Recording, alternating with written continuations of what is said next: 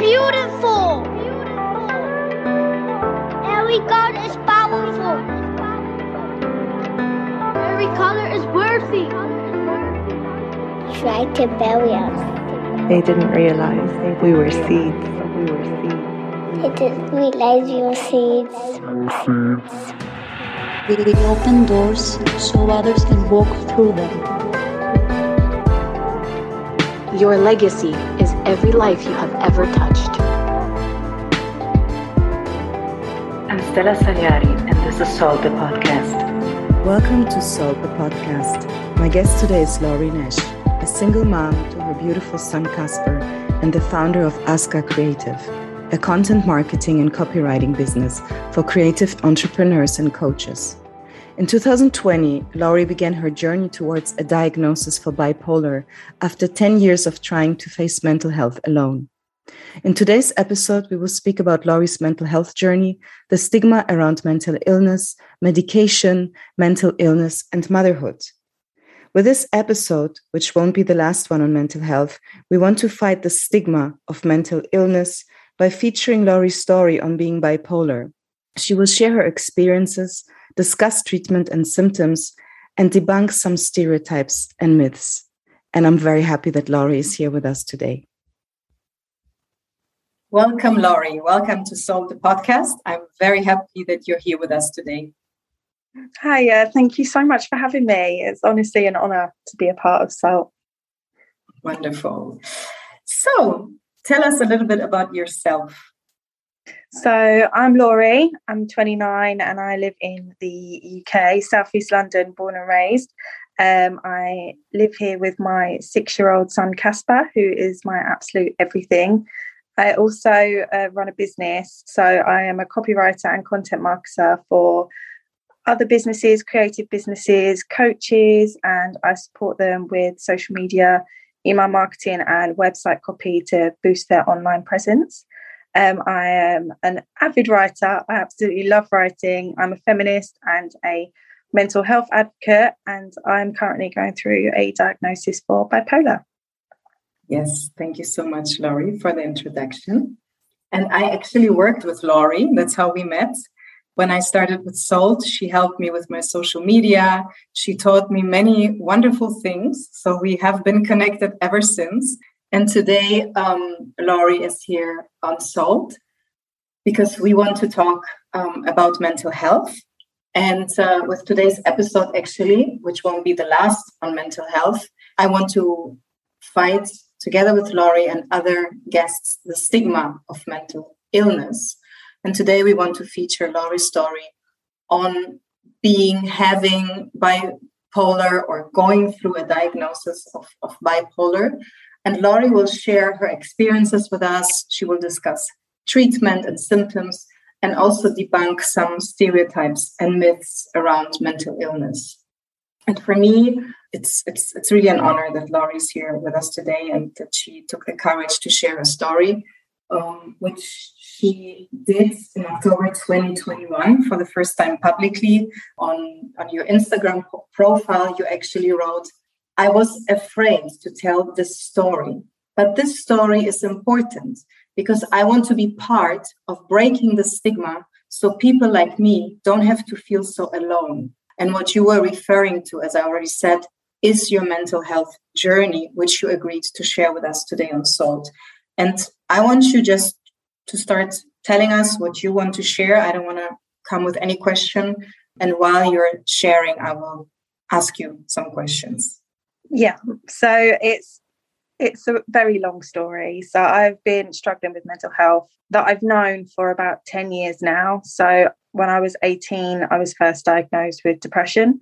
And then from there, I didn't really get much support. So I kind of went through it all alone until I had my son. Then after I had my son, I was struggling with postpartum depression. And from postpartum depression, at this point, I was too scared to reach out to anyone. I was terrified that if anyone knew, they'd take my son away from me. So I went through that alone again. And that was probably one of the hardest periods of my life doing that. And resulted as well in the breakdown of my relationship with my son's father. So I am a single mother. And then again from there, fast forward to 2020 with the lockdown and being locked away inside, just me and my son for 3 months straight. That was a horrendous period of time with the lack of social connections and the lack of very much anything. And then that's when I started showing symptoms of bipolar. I'd have the manic episodes and the very, very low moods. And that was when I reached out to a therapist, and I had CBT therapy, which is cognitive behavioral therapy, to try and help me cope with anxiety and depression. And it was actually that therapist and my mum that thought this was something more than anxiety and depression. And it was, my moods were fluctuating so much that bipolar was mentioned. And then my therapist forwarded me to my doctor, who then passed me over to mental health specialists. And I started working with a psychiatrist around September last year. And now I'm currently going through the diagnosis for bipolar and trialing treatment and trying to find the right treatment to move forward. So it's been a very, very long journey. Yes. And you said, because maybe not everybody knows a definition around bipolar, because I know there are like 4 main types. And you already said it, you have these manic phases, but you also have the very low phases. Could you explain a little bit to us what is bipolar and how does it manifest itself? Like what happens to you when you are in the low phase? What happens to you when you are in the very energetic phase, let's say? So bipolar, most people just see it as mood swings, but it's not just mood swings, it's the extreme mood swings. So with the different types, as you said, there's about 4. The ones that I know of are bipolar 1, bipolar 2, and cyclothymia. So cyclothymia, for the most part, can go undetected. So that's quite a mild sort of case of bipolar. Bipolar 1 has more severe symptoms, such as the hallucinations, psychosis, and things like that. And bipolar 2 still has the manic mania and the low moods, but they more define it without not having the psychosis and the hallucinations. So it's very similar to bipolar 1, just without the psychosis side of it. That's what I am aware of. I'm still learning all about it myself. But for me, I haven't been given a type, as it's not something in the UK that we generally do. So with my bipolar, my experiences is I will have such extreme highs where I will be so energetic and I will be spending money I don't have on things I don't need. During lockdown specifically, I would redecorate my house over and over again if I didn't like the colour of the wall. That same day, I'd need to change it. I'd rip up carpets. I'd want to be out all the time and doing things all the time, and I can't sit down. And if I'm sitting down, I get really irritable, I get really stressed, and I get really anxious. So I have to be up and I have to be moving about. And then my low moods, which generally come after, they're not wanting to do anything at all. I don't want to get out of bed. I have really low self-esteem. I talk down to myself a lot. I feel worthless and I cry a lot. And there's also manic depressive episodes that I do experience occasionally. These aren't as regular as the others, but it's when I'm very, very depressed, but I'm also feeling manic, and they tend to result in panic attacks and crying on the floor, calling up my family. I need them. I need someone with me. I can't be alone. So it's really difficult with such up and down mood swings. And I know there's generally periods of time you can either have them a few episodes a year, so once or twice, 3 times maybe, or there's the rapid cycling. So mine's rapid cycling, so it's in line with my menstrual cycle. So when I'm due on, I'll get really, really manic, have the hypermanic, not manic, hypomanic episodes, and then once I'm on, I'll go straight into a low depressive mood, and then I'll have about a week of normalcy, and then the manic episodes will start to happen again. So it's really, and that's probably one of the reasons as well why for most of my life I've been told that it is mostly hormones that are causing me to feel the way I do. Thank you, Laurie, for sharing this with us, for being so honest and being so vulnerable. And it's kind of sad because I always say mental health is a feminist issue, and what you just described, especially at the end, for me, again, emphasizes that, because we as women have been for way too long dismissed as too emotional, hysterical, crazy, hormonal, too much, not enough. And I really feel now the time is up, we really have to dismiss those myths and those horrible stereotypes that have existed forever. And your case really exemplifies this. And I'm really happy that you speak about it, because I think many people need to hear this, people who are probably experiencing similar things to the things that you're experiencing. And Laurie, you said at the beginning that when your son was born, you went through postpartum depression, and you did this mostly alone because you were scared that they would take away your son. What about your support system? Who has been there for you? Because I know you're very close to your parents. Yeah, who has been there for you over these years? And what are maybe some of the beautiful gestures that you've received that have supported you and helped you in this journey? And how do you talk with your son about your mental health issues? So my support system is my parents and my boyfriend. So they've been really, really good. I have got friends as well who supported me through it, and they're there for me to talk to when I need them. My parents, there are days where I can't be mum. There are days where I'm so low, especially during a manic depressive episode, I can't function properly. So my parents do look after my son for me during those episodes, and they help me. They'll either stay here or we'll stay there, and they've supported me. And my boyfriend's always there as well. He's either on the other end of the phone, or he'll make sure he's always making sure I'm okay. And my son as well, when I'm in a low, he'll be there and he'll remind me everything's okay, and he loves me, and he really does help me quite a lot for such young an age. Have you talked to him about it? Does he understand what's happening with mommy in those moments? How much have you included him into that? Because he's 6. It's really difficult to find a way to include him where it's still age appropriate, but not hiding too much. So when I'm feeling low, I will tell him, I'll say, Mummy's just a little bit sad. Mummy's feeling down today. And I'll apologise to him, and I'll just say, I'll feel better tomorrow. And he'll be there and he'll look after me. And it's difficult because I don't want him to grow up thinking he has to look after me. I don't want him to lose his childhood where he's caring for me. So it's difficult finding the balance. With the hypomania, he loves that because I always get him involved, and he wants to be a part of it, and we have a lot of fun.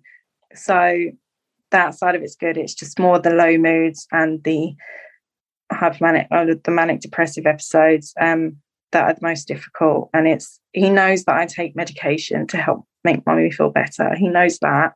He just doesn't quite understand that it's an illness, a mental illness. He's not kind of grasped that yet. But as he gets older, I'll go into it more with him on a deeper level. And I think the most important thing for me is that he knows from now that no matter how he's feeling, he can talk about it, and he can be open about it, and he can talk to me about it as well. So the best way to do that is by doing that myself with him. That's what I feel. Yes, you shared with me, and I have to say, I really respect, admire you for this, that you said, I want him to know, because you said if I don't tell him, then I feel like we have this kind of silence in the house. There's certain things we just don't talk about, and then you also don't open the door for him to tell you things maybe in the future, whatever that is. And also the other thing that you said, that you don't want him to feel that he needs to kind of retrieve himself or take care of you and is not able to express his emotions. And I think you trying to navigate through this plus your mental health is, it's very, very beautiful that you think like this and you approach it like this. Thank you. Yes, Laurie.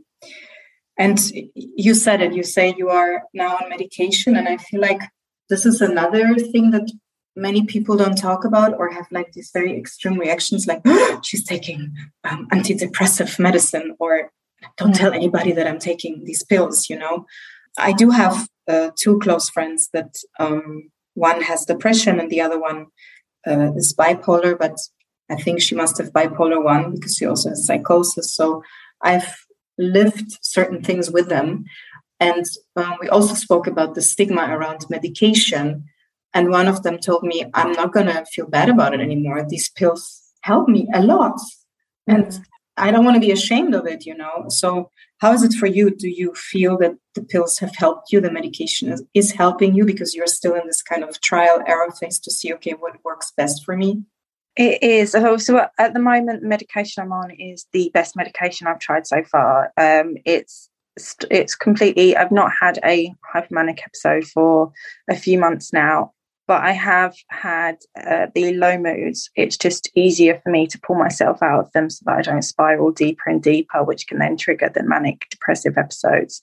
So the medication, it has been really good for me. It's quite difficult because I completely understand as well about the stigma. I had it the other day. I went to the doctors about something else, and they were just genuinely asking what else I'm taking. It wasn't a doctor that knew me. So when I told them the medication and they didn't know what it was, I then had to say they're antipsychotics. And I could feel myself getting embarrassed by it. And they've helped me so much, but I'm still getting embarrassed by it because society has there is such a big stigma around medication and mental health in general. And I've just kind of got comfortable talking about the diagnosis and being bipolar. And now I'm trying to get over the stigma around taking the medication to make me better. And it's a difficult one to navigate. Yes, it's a lot. Yes. And is there a memory in your life that you cannot forget, that you feel like it had a huge impact on your mental health journey? Was there something that you feel like it triggered it, or did you feel like, oh, that was the first time when I felt like something is happening to me right now? The first memory that I really have is when I was 11, when my nan died, and it was the first death that I'd ever experienced, and it took its toll. It was the first time I'd ever seen my dad cry. It was the first time anything like that had happened, and I remember it changing the dynamic of the family massively. It had a huge impact on the family as a whole, and things kind of changed forever from then. And I remember from that point, that was when I suddenly became really shy. I became really nervous and scared and anxious of things in the world around me. And that's the first experience of anxiety and fear of life that I remember. Did you express it to anybody, or did you keep it to yourself? No, I don't. It wasn't until hindsight that I when I was thinking about it, that I realised that was the turning point for me. It wasn't at the time, it was shortly after. And I remember my mum always saying that there was a point in life where, because I used to be really bubbly, outgoing, I was the adventurous one, I always wanted to go out and do things and was really excitable. I remember my mum saying that there was a point where everything changed and I went into my shell and I stopped being bubbly and outgoing. And it was around that time that happened. What do you expect from society? I don't know if I want to use the word expect actually, but what is something that has to change that you wish from people when it comes to mental health? there needs to be a lot more compassion. And people need to learn more and take the time to research more about mental health, and specifically more severe cases of mental health that can result in hospitalization, because I think there is so much fear surrounding the idea of mental health itself, let alone going through it. People are afraid to accept it. People are afraid to, because I think people are so afraid to understand that the world's not the way they see it.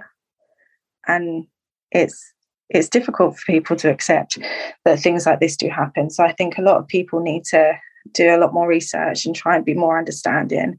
And one of the big ones is seeing people who suffer with mental health as weak, because we are not weak. We are strong. We are so strong to go through what we do and still be able to get up every day. And even those who can't and do get to a point where they can't go on, they're so strong. They're still strong. And I think if a lot more people listened and heard us and tried to understand, then there would be a lot less suicides and feeling so alone. Yes, and both of my friends have shared, especially the last part that you said, with me as well. And now, because of what you said, how do you feel with the medical system? Are you happy with, now that you've been kind of diagnosed, are you happy with how things are going, or do you still feel it's everything is extremely medical? I think I'm grateful that I've got the diagnosis and I'm going through it all, and I'm getting the medication and I'm getting the right treatment, and it has helped me learn to love and accept myself more, because before I didn't know what was wrong, and there's nothing wrong, but I thought there was something wrong with me. I'm not normal. I'm not this. I'm not that. So it has, having the name put to it and the symptoms and everything aligning, it's made it easier to accept myself for who I am as someone with bipolar.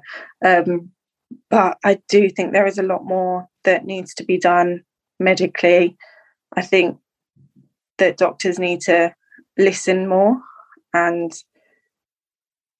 help people get the diagnosis and treatment. But it's a catch-22, because it's quite difficult, where the NHS here in the UK is so under pressure. Their funds being cut, they're short-staffed. It's very, very difficult, especially in the mental health sector. Everyone is trying. You've got people trying to get diagnosed. You've got the doctors trying to support you, but you haven't got the funds and the facilities to do it. So it's very difficult at the moment. Mm. And you also, maybe we didn't say it before, during the pandemic, you actually, in one of the manic phases, if I understood it correctly, you decided to leave your old job because you spent, I think, 10 years in the retail sector, right? Yeah. And then you decided to go into copywriting, social media consultancy.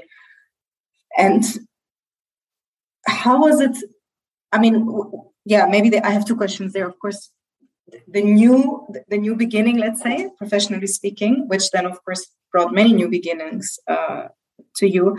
But how were the 10 years before your employer was aware of it? How was it for you to work feeling low, feeling high, not knowing what was going on, being a single mother? It's a lot. Mm.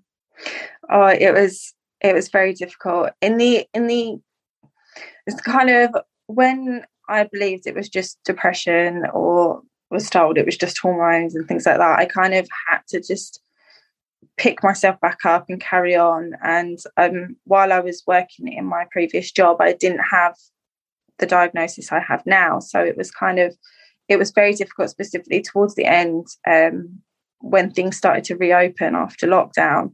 And I'd gone through this mental health crisis during, and it was trying to adjust, and it was very difficult, and I couldn't cope. I did struggle a lot. And then during one of my manic episodes, hypomanic episodes, I did have the idea to start my business, and that was actually during lockdown as well. So when I did go back, I was trying to manage running a business whilst going back full-time, part-time, whilst being a single mum, whilst going through mental health. I don't know how I did it, honestly. I really don't. But then in the end, I did leave my job last year, and I took my business full-time, which was a little bit less pressure. But yeah, I got there. I did it. I'm still here, still going.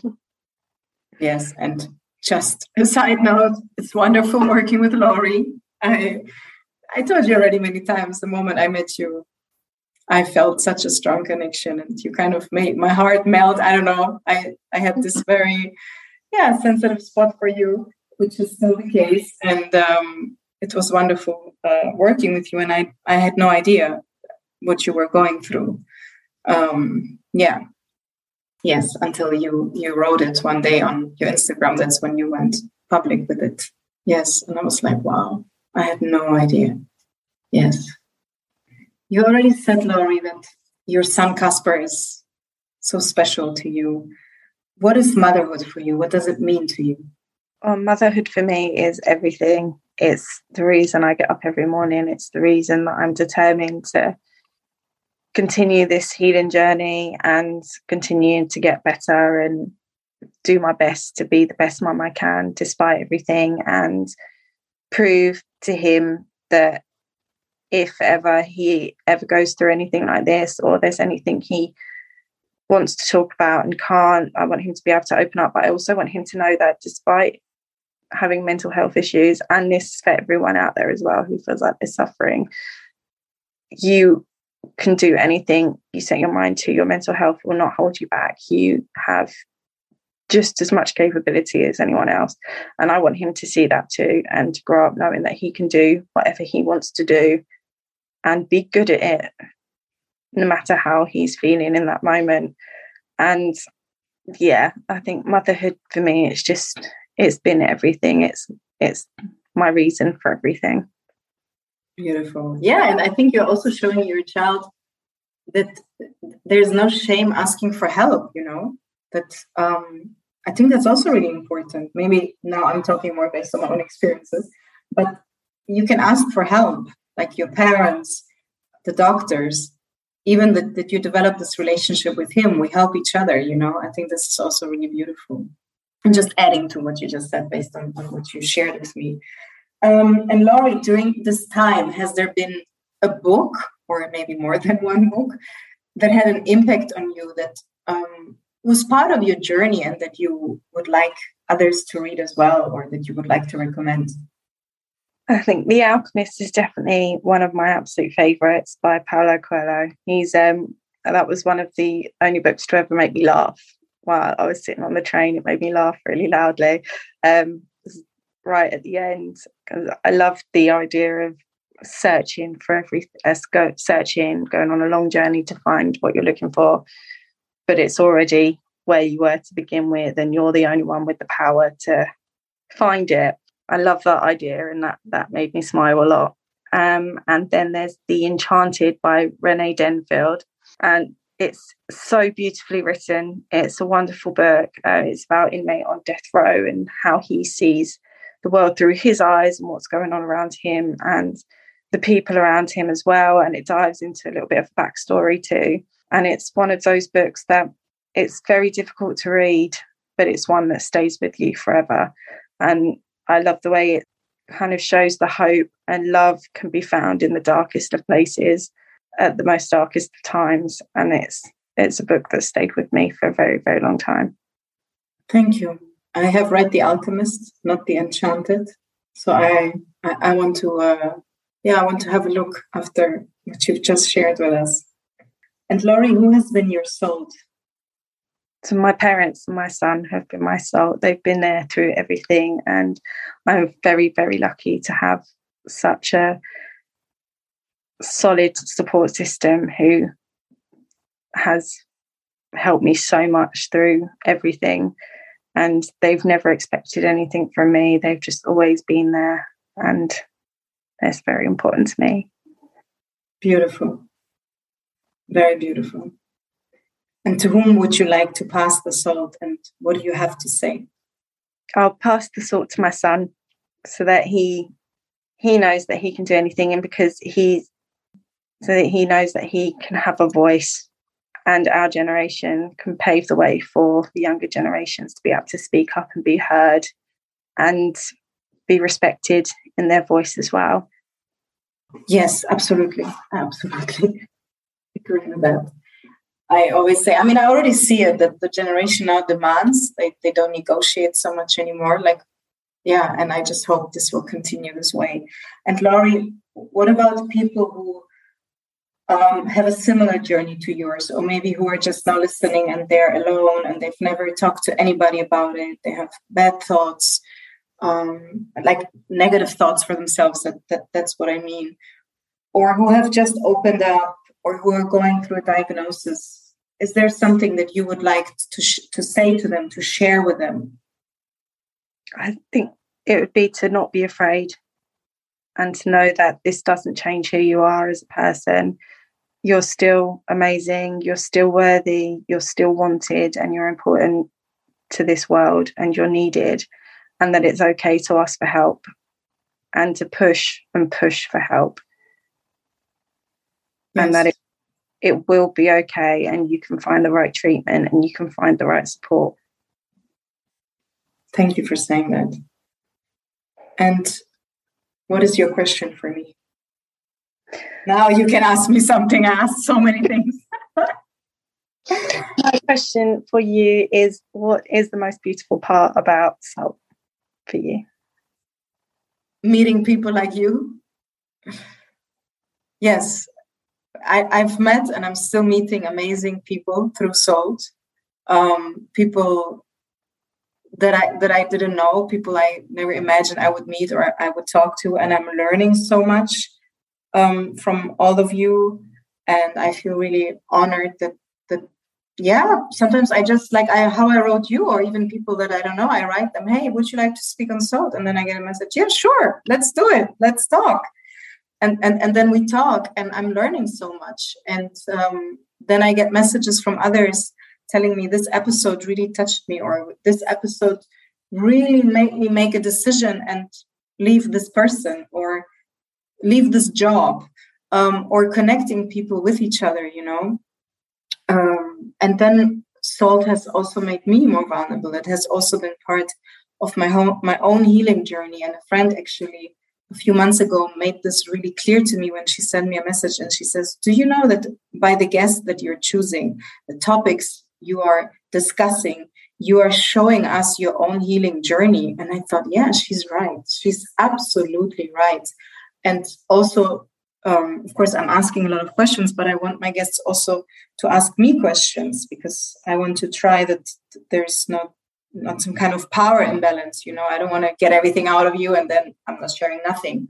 So I've had also questions where I became very vulnerable because I grew up in a way of, we don't share, we don't trust, this is shameful, don't tell anybody, and through SALT, I've become much more open and much more comfortable with my own struggles, with my own journey, with my own stories, and sharing them has, again, as an effect, connected me more with people, and even with my own friends, because I was always the one in the group that people would trust. They would call for a problem, share their stories. I'm a very good listener, and I love listening, and I love people. I love connecting with people, hearing their stories, but I wasn't really sharing much myself. And then through SALT, I became much more vulnerable. And then, of course, some of my friends would hear things on the episode, but also in conversations. And that has also changed my relationship with my friends.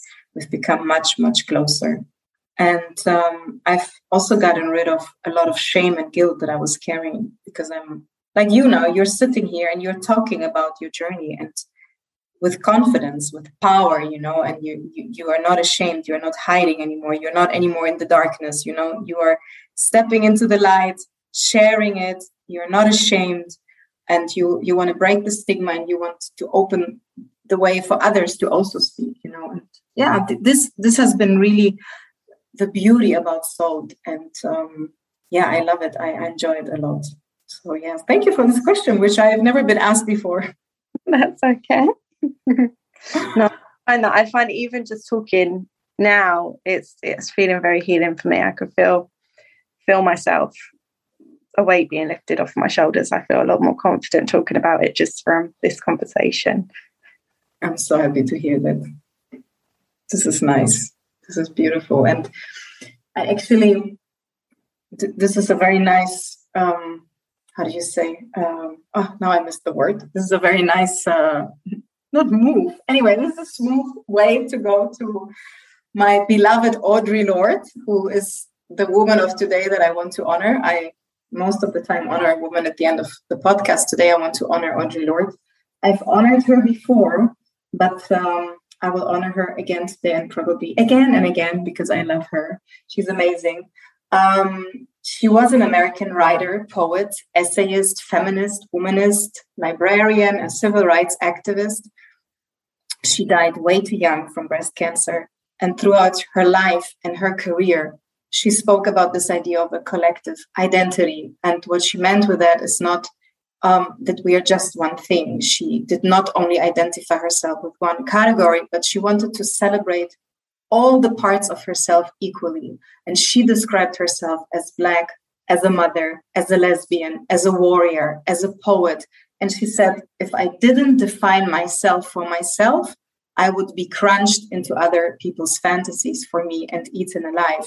And many times people, I will take now, because this is our topic today, are just defined by their mental health illness. Oh, this is the one that she is schizophrenic, and it's only this, but no, we are so much more. We are so many things. You're Laurie, you're a mother, you're a friend, you're a lover, you're a girlfriend, you're a daughter, you are a content creator, a copywriter, you are a 29-year-old who lives in the UK. You're so many things, and we are so many things. We're not just one thing. And it's also so important, and that's for me what you did today, what Audre Lorde says. You define yourself for yourself, and by speaking out and by sharing your story, you're not allowing others to crunch you and to put a label on you, because you know who you are. And I find this wonderful.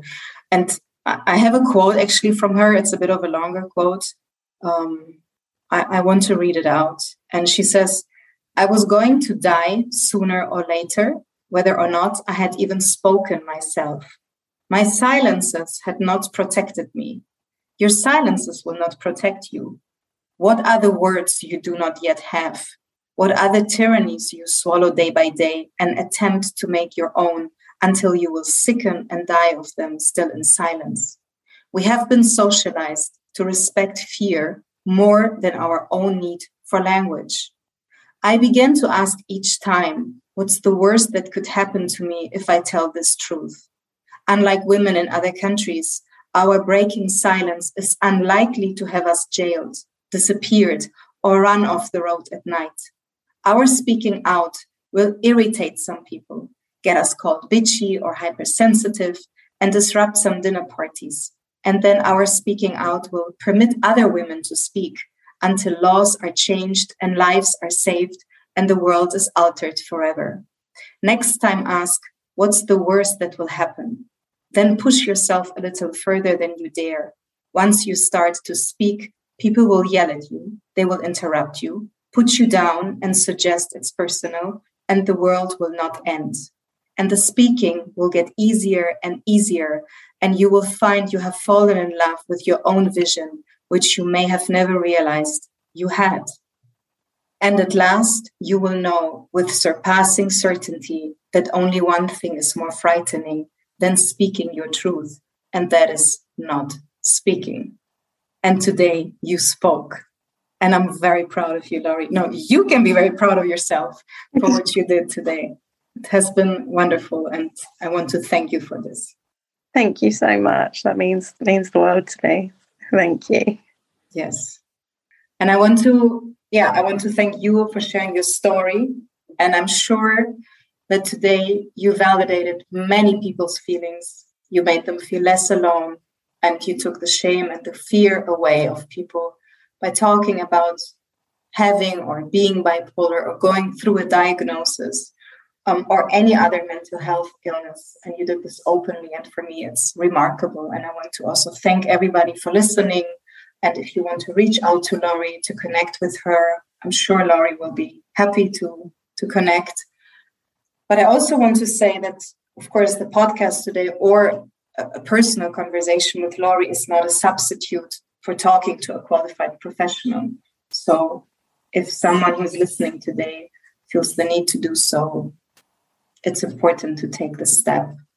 And please spread today's episode because, as stated at the beginning, time is up.